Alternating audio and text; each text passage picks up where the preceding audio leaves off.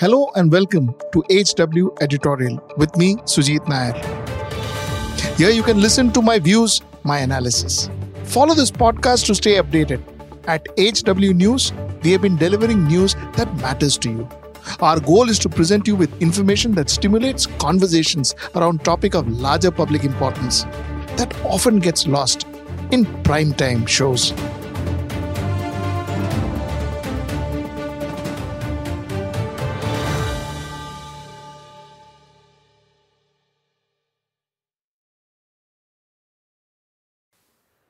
Namaskar. Welcome to another episode of Dialogue.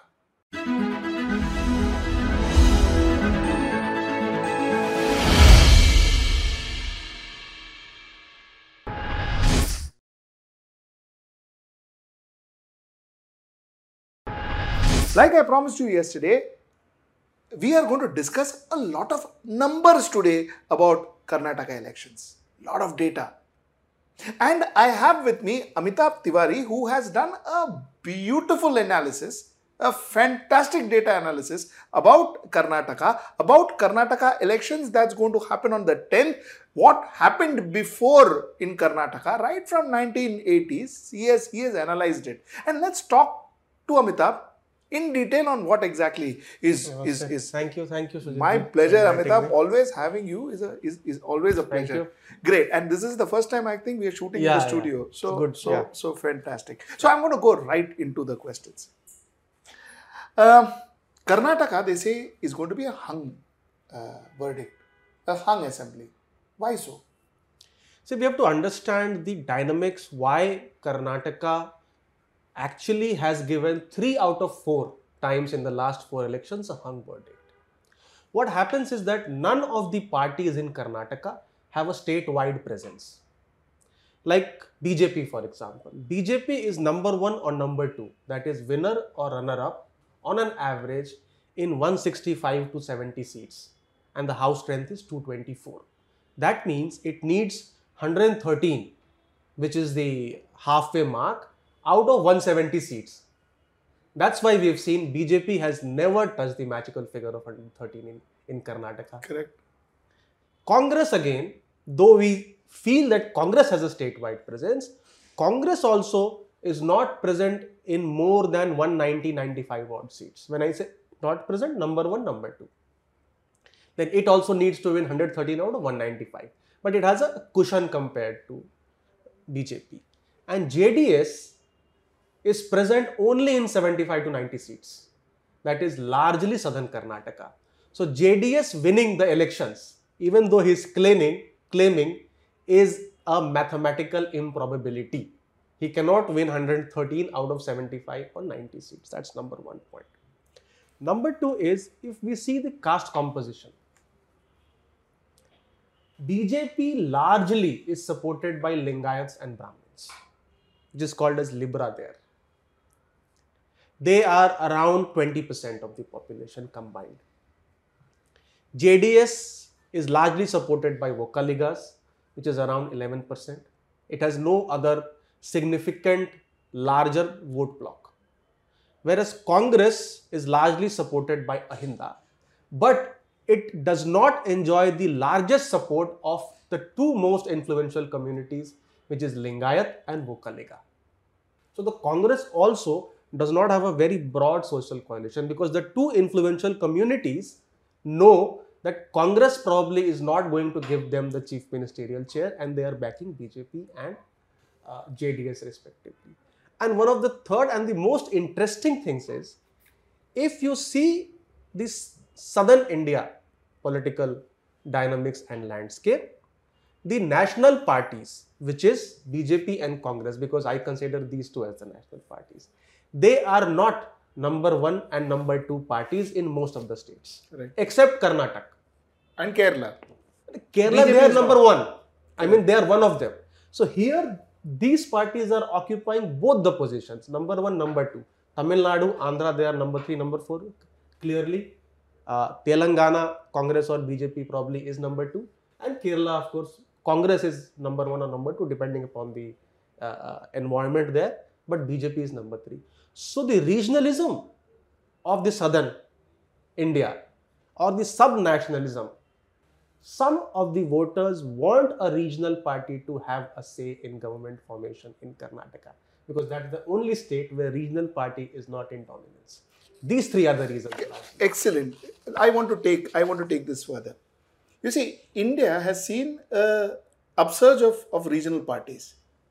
Uttar Pradesh dominated by regional parties, of course. Now it is Bharatiya Janata Party, but their main competition is not Congress, but Samajwadi Party and once upon a time Bahujan Samaj Party. Same is the case with most of the states. Even in Maharashtra, if you see, while Congress was the dominant party, but today after Bharatiya Janata Party, it's Shiv Sena and NCP. And like you rightly said, while NCP is categorized as a national party, but at least still a regional party. So regional party is dominating all over the country.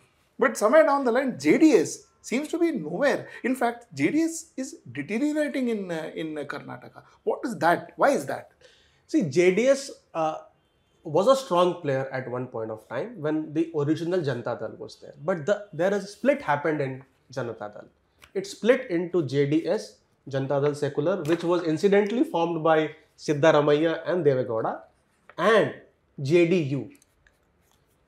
Ramakrishna Hegde formed his own party, if you remember, called as Lok Shakti.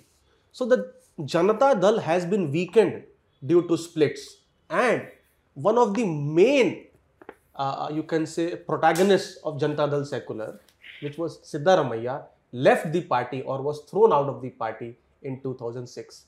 If you recall, in 2004, Siddaramaiah was Deputy CM from JDS quota in Congress JDS government. So one of the main pillars of JDS has left the party and has taken a bit of the Kuruba and the other OBC vote block with him. So it has weakened largely due to splits and due to the fact that it represents only a particular community interest, and whenever there are influential communities like Yadavs in the north or Vokaligas and Lingayats in the south, automatically the other castes become antagonistic to them because they dominate the power positions. While we discussed Vokaliga is 11% of the population, 42 MLAs of the assembly belong to Vokaliga community. Most of the parties have given more than 20% tickets to Vokaliga. But then, Amitabh, Vokaliga today supports JDS, don't they? Yeah. But still then... no, but it is only 11% of the population. So, their game is give 30, 35, 40 seats to JDS because they also know this mathematical improbability that JDS cannot win, but JDS can be the king and not the kingmaker. It can be king if there is a hung assembly. So this community understands this mathematical dynamics and says they don't need to win the state. They just need 30, 35, 40 seats and a hung assembly situation, and one of them, because once BJP and once Congress has offered them the CM chair in the government. So, and none of the other parties, which is BJP or Congress, can give a Vokaliga CM because this time also Shiv Kumar is not projected as the CM candidate. So they know that if they want a Vokaliga CM, then JDS is their best bet. Before I go to my next question, do you not, don't you see that Kumaraswamy couldn't deliver?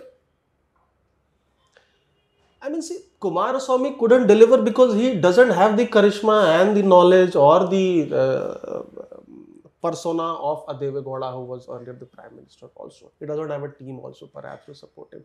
But he is just playing on this sentiment of the Vokaligas who want to have a big share in the power pizza of, let's say, Karnataka, and that can be delivered by JDS. What happens after Devegowda retires? That's a big question mark. So we'll have to wait and see how the next 5 years pan out for JDS in the absence of Devegowda whenever he retires, because there are some family feuds also going on in the JDS party. And that is what probably BJP is waiting for. It's something like a Naveen Patnaik in Odisha. See, Amitabh, you once talks a lot about Vokaliga and Lingayat when it comes to Karnataka politics. In fact, that dominates most of the discussion. Tell me what. Give me this. Make me understand what is this Vokalinga Lingayat factor in Karnataka politics. See, Vokkaliga is again a peasant or a landlord or a chieftain sort of community which is very resourceful and powerful economically. Lingayats have been powerful because of the mutts which are present across the state. And if you recall, in 2018, Siddaramaiah promised a separate religion status also for the Lingayats. Yes. So it's a very religious community, tightly linked to each other, and the mutts play a very important role in the voting pattern of the Lingayats. Surprisingly, the Vokkaligas have only one mutt, whereas Lingayats have a lot of mutts. And after 1989, when Virendra Patil was unceremoniously removed, despite giving 178 seats to the Congress party, which is the highest tally of Congress, he was a Lingayat CM. After that, the Lingayats have turned against the Congress, and Yedurappa has emerged as the leader of the Lingayats, and Devegowda, the leader of the Vokkaligas.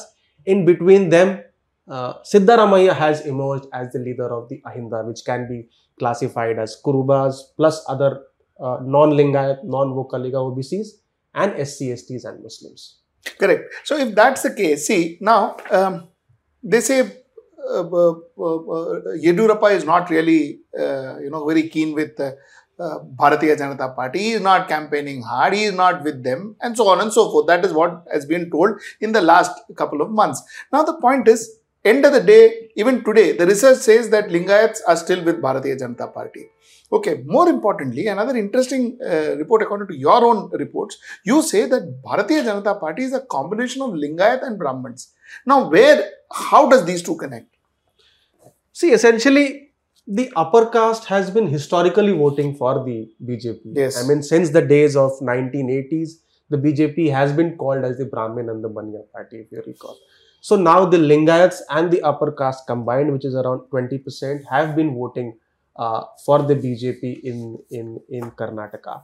But if you compare it with the northern part of India, let's say, in the northern part of India, BJP has been able to consolidate the non-Yadav OBC vote by creating a wedge between the Yadav and the non-Yadav OBC community.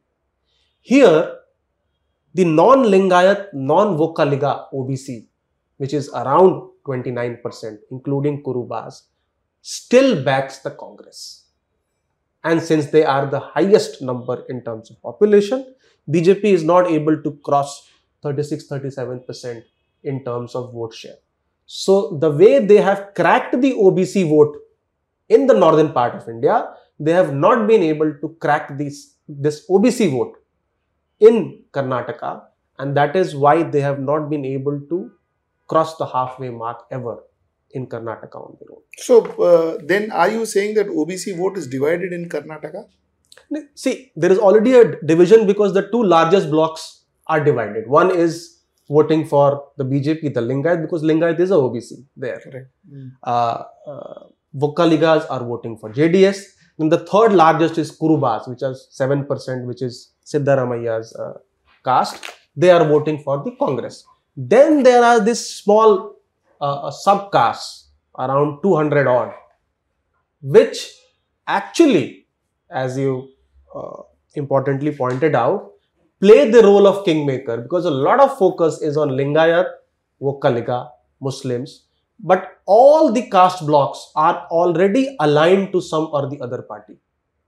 Lingayat to BJP, Vokkaliga to JDS, Kuruba and Muslims and SCs and STs largely to Congress. The other OBCs, which are around 22%, they swing their voting pattern depending upon the environment and the elections.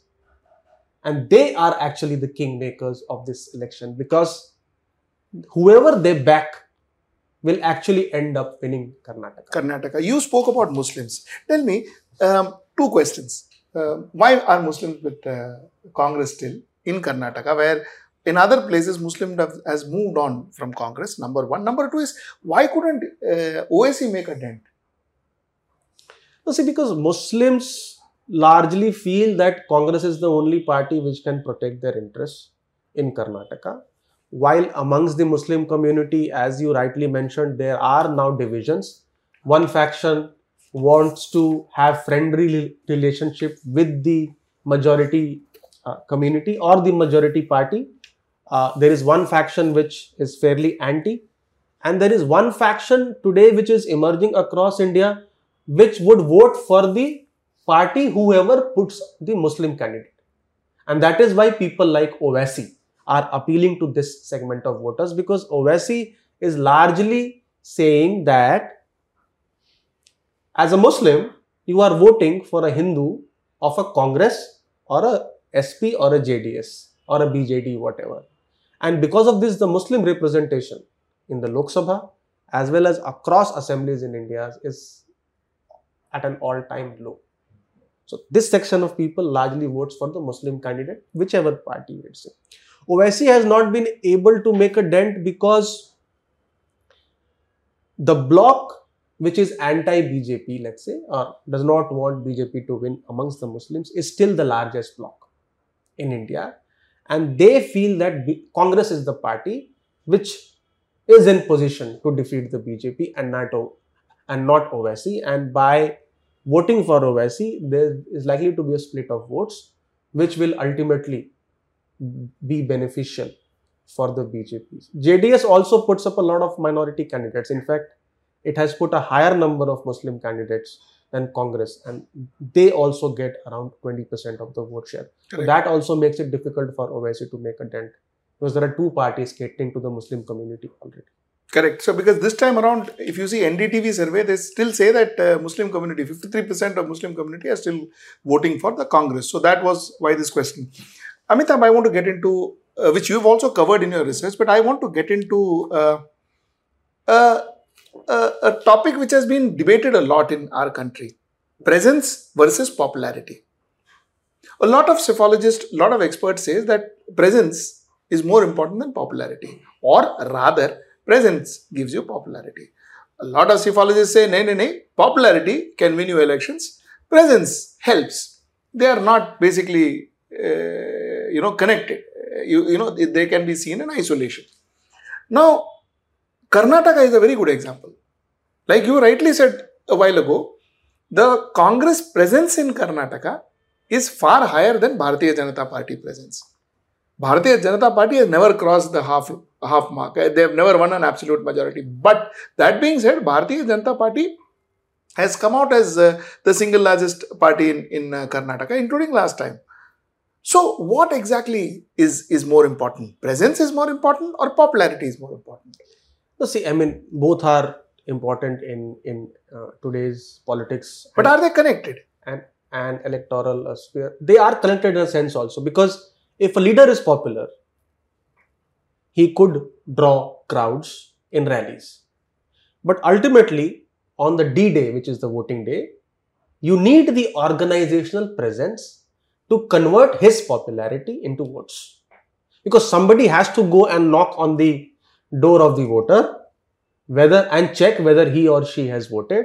And if he or she is not in a position economically to go to the booth, then provide the means, which is some sort of transportation, etc., to the voter to take them to the polling booth and get the votes. If you are talking about popularity, see, in state elections, local candidates play a lot of role. Still, people are voting on the basis of a local candidate, and the prime ministerial phase somehow does not play a bigger role or a very important role in state elections.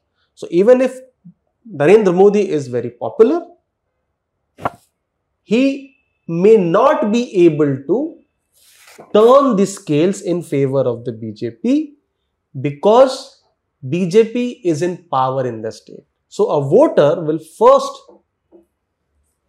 ask the question, what is the performance track record of this government? See, Modi factor in state elections works when BJP is in opposition.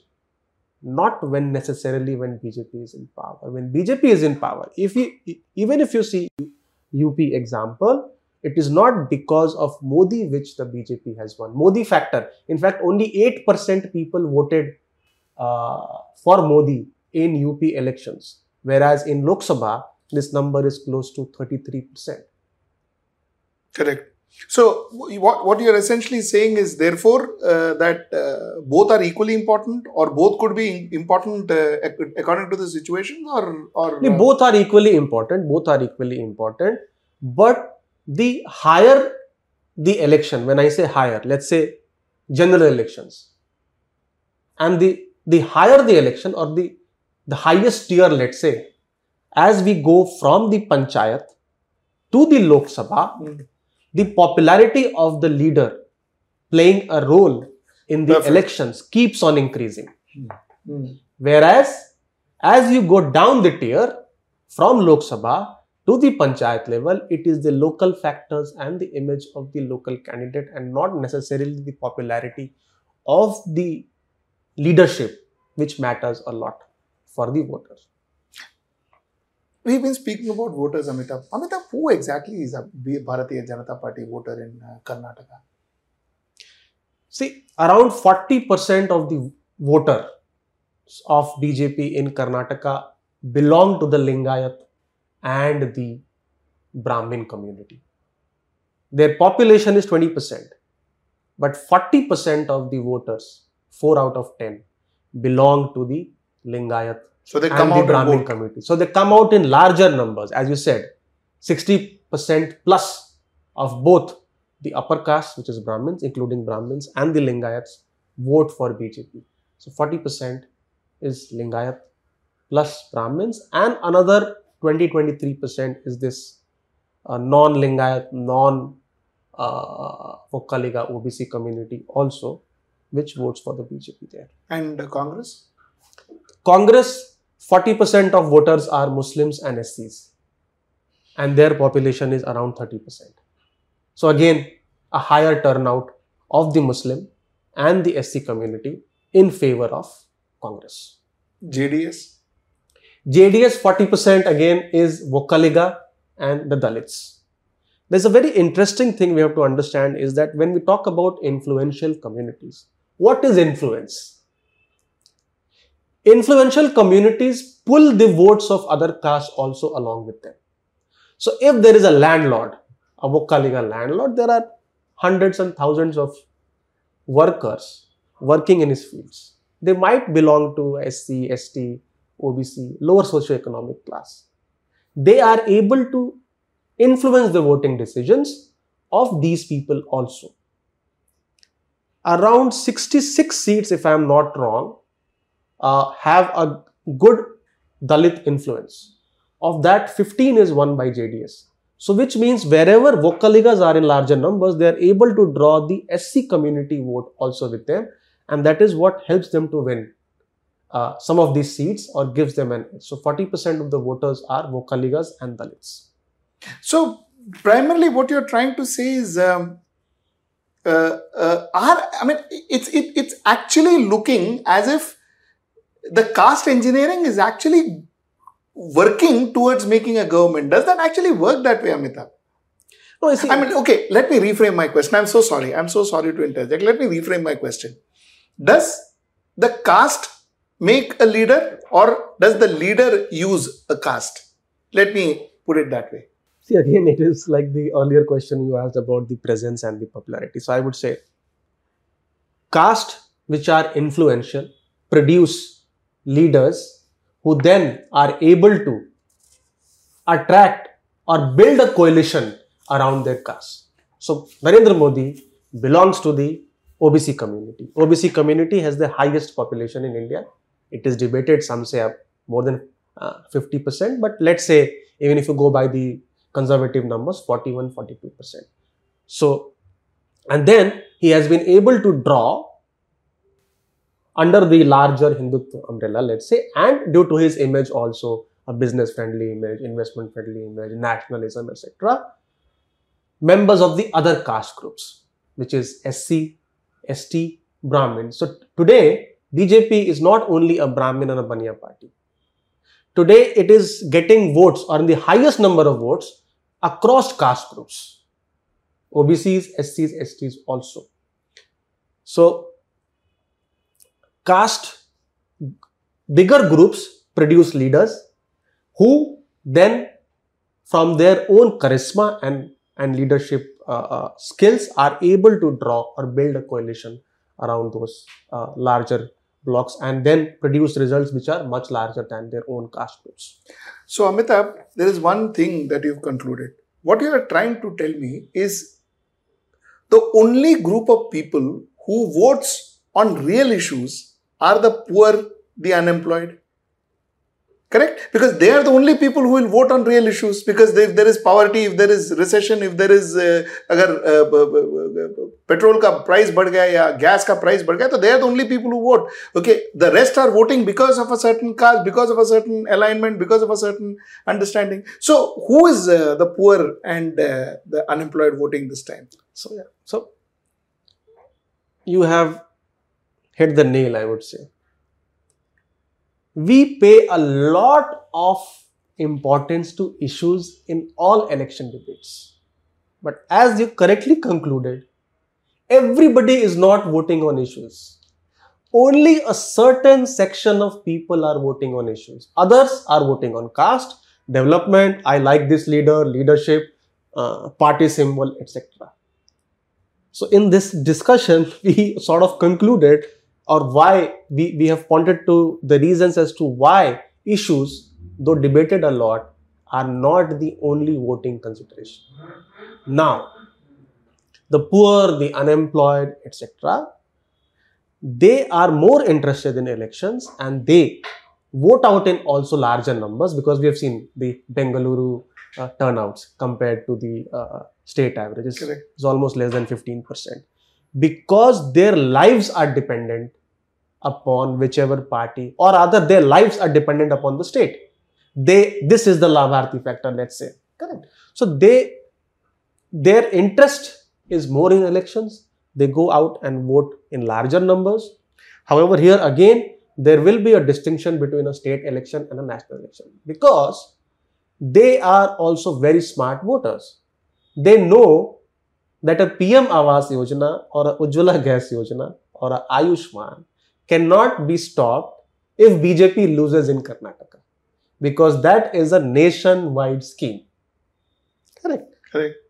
Now, they will look at the performance of the schemes of the Bombay government or the Bombay plus Yedurappa government and whether they have been able to deliver those schemes or not. If their claim to fame is only the schemes of the Prime Minister Modi, then they could struggle to win because they would be then saying or having a debate, most of the schemes which you are talking about or hailing as your achievement is an achievement of the Prime Minister, not the Chief Minister. Correct. And then they will compare the manifesto or the promises, let's say, which both the parties are making. An incumbent cannot make a lot of promises.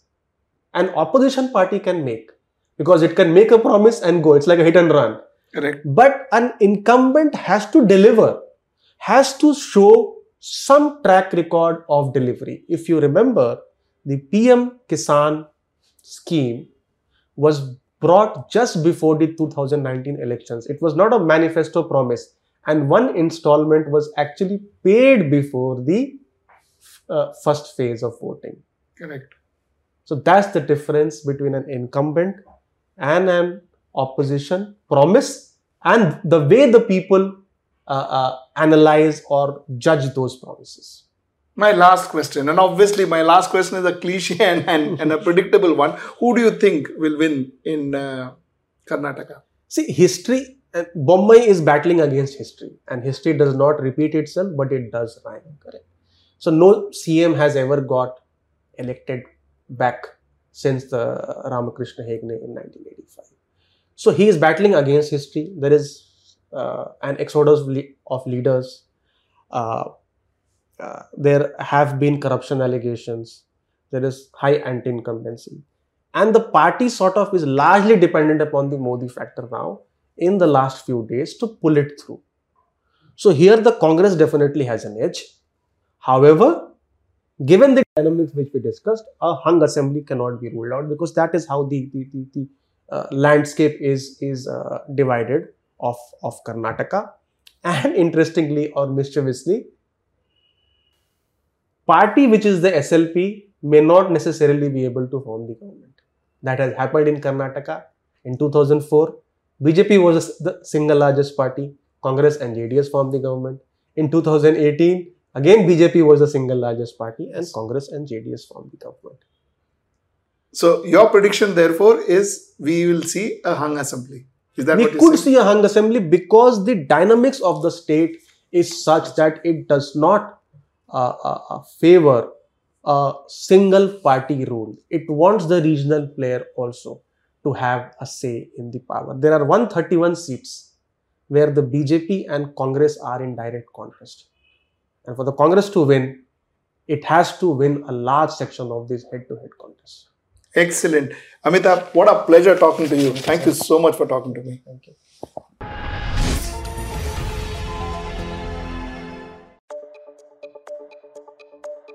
If you like this episode, please rate us with 5 stars right now. HW News podcasts are available on BingePods and all other audio platforms. Also, don't miss to check out our news reports from the house of HW News podcast. We are sure you will love it too.